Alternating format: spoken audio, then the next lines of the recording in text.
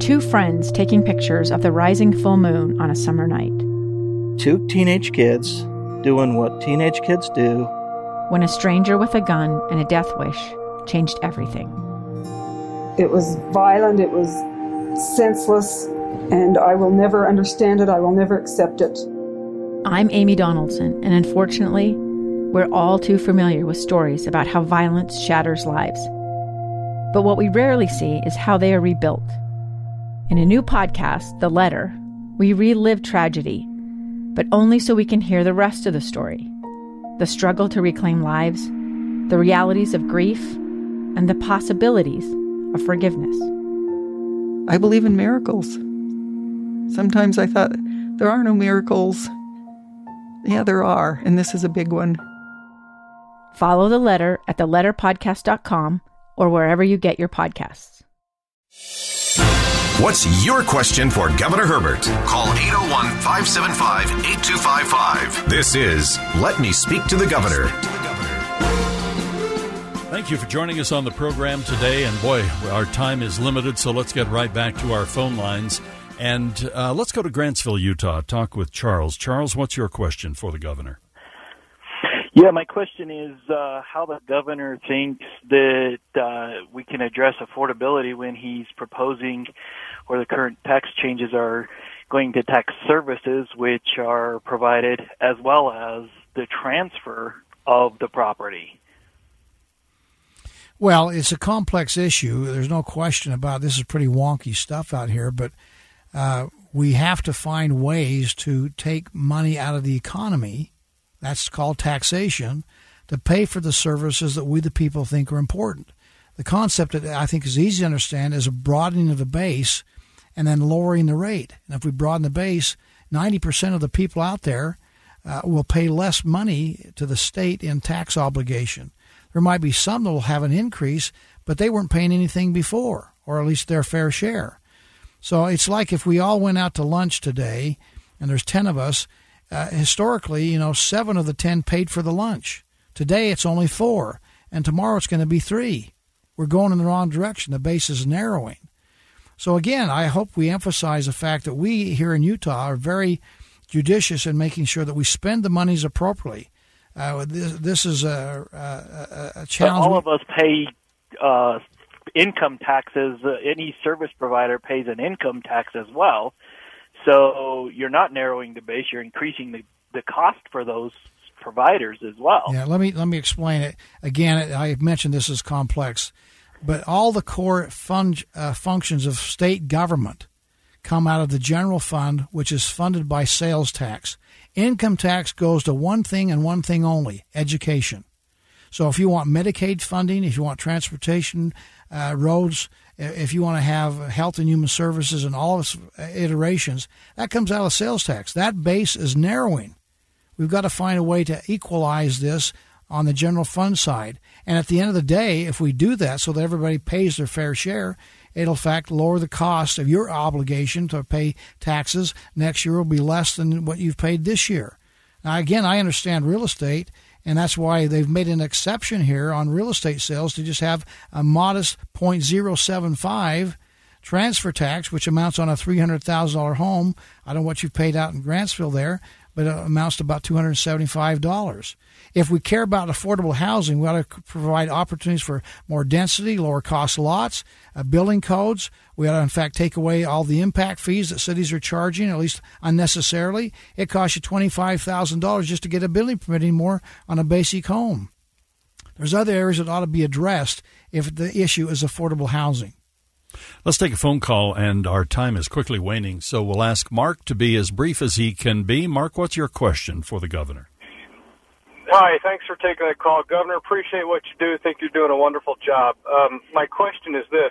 As consumers, on a consumer level, we have to pay a lot of money to take care of our car emissions and things like that, which is great. I support that. But what concerns me is as I drive down the road, I see a lot of these big rigs and construction vehicles that are spewing out lots and lots of black smoke. And my understanding, which might be incorrect, is that they are not regulated like we are in our regular residential vehicles. And that's concerning to me. So I wonder if you might address that. Well, it's concerning to me, too, in our Department of Environmental Quality, which we're going to infuse with a significant amount of money to address where we can actually trade out high-polluting diesel motors, which is what you're talking about. We want to trade out wood-burning stoves and have an incentive for people to get a cleaner fuel burning stove. We're wanting to put in charging stations in all of the state buildings. There's about 300 of them across the state to make it more convenient for people to use electric-powered automobiles. It's not just the cost of an automobile, it's the convenience of utilizing it. And we think we can leverage that with 500 private sector areas, which will allow people that have electrical automobiles to have a more convenience. There's a lot of areas we're doing in the state by leading by example with our own building constructions and saving energy. Again, I've requested $100 million to be given to the Department of Environmental Quality to find ways to prioritize that money and find ways to reduce pollution. Certainly trading out diesels is a part of that. Let's go to Kathy, and I think this will be our last opportunity to talk with one of our listeners from Draper, Utah. Kathy, your thoughts for the governor. Hi, thanks for taking my call. I have two children who are in the service industry. I have a daughter who's a hairdresser and a son who's in the landscape business. And I feel like some of these small businesses like that are going to underreport and not collect this sales tax. My daughter currently collects sales tax for the products she sells, but all of the other girls in her salon, none of them do it. And they're just kind of, not doing it. So I'm worried that my kids are going to be at a disadvantage because some of these other small companies are not going to do it. They're going to underreport. Well, you're right, Kathy. That's a concern. There are people out there that cheat. Unfortunately, that's true. That's a small percentage, I would hope and I believe. And we need to, in fact, ferret out the cheaters. But that's not just to those industries, that you've mentioned, hair salons, etc. It happens in restaurants. I know restaurants that do cash and carry. They skim off the top of the register, and probably other services out there, landscape, that maybe skim off the top. But the law is the law. We ought to have a law that's in place. It's fair. It's equitable. It's simple to understand. And it allows us to have the optimal tax policy without putting undue burden on the people of Utah and allow us to continue to grow the economy. People will cheat on that system no matter what we put in place. And that's unfortunate. That's probably the reality. But we'll put enforcement mechanisms in place to make sure that if we catch you cheating, we'll punish you. Let's talk. I'm sorry. Go ahead, Kathy, if you have a follow-up. Yeah, I just hope so. I just feel like my kids obey the law. Even my son with the landscaper, he follows the laws on immigration. But there's so many that don't that it puts him at a disadvantage because, just the whole thing is it's hard on these real small businesses. We understand that. Owners, and so it won't be a consolation to you, but his reward may be in heaven. But we're going to try to make sure that we want to make sure that there's level, equal playing fields here in mortality. Yeah. Isn't that the age-old problem? I understand where you're coming from. That's my concern, though. Thank you. Thank you. When you play by the rules, and we all see people around us who don't, and that's one of the ongoing issues. Governor, we only have about a minute and a half on the program, and I always like to give you the final word. There are so many things we didn't get into, your reaction to how the propositions were handled by the legislature, a little more on the clean air issue, the growth in the state of Utah, some of the congestion that we're seeing. There are so many things, but what would you like to leave? We could spend another hour. More than that even.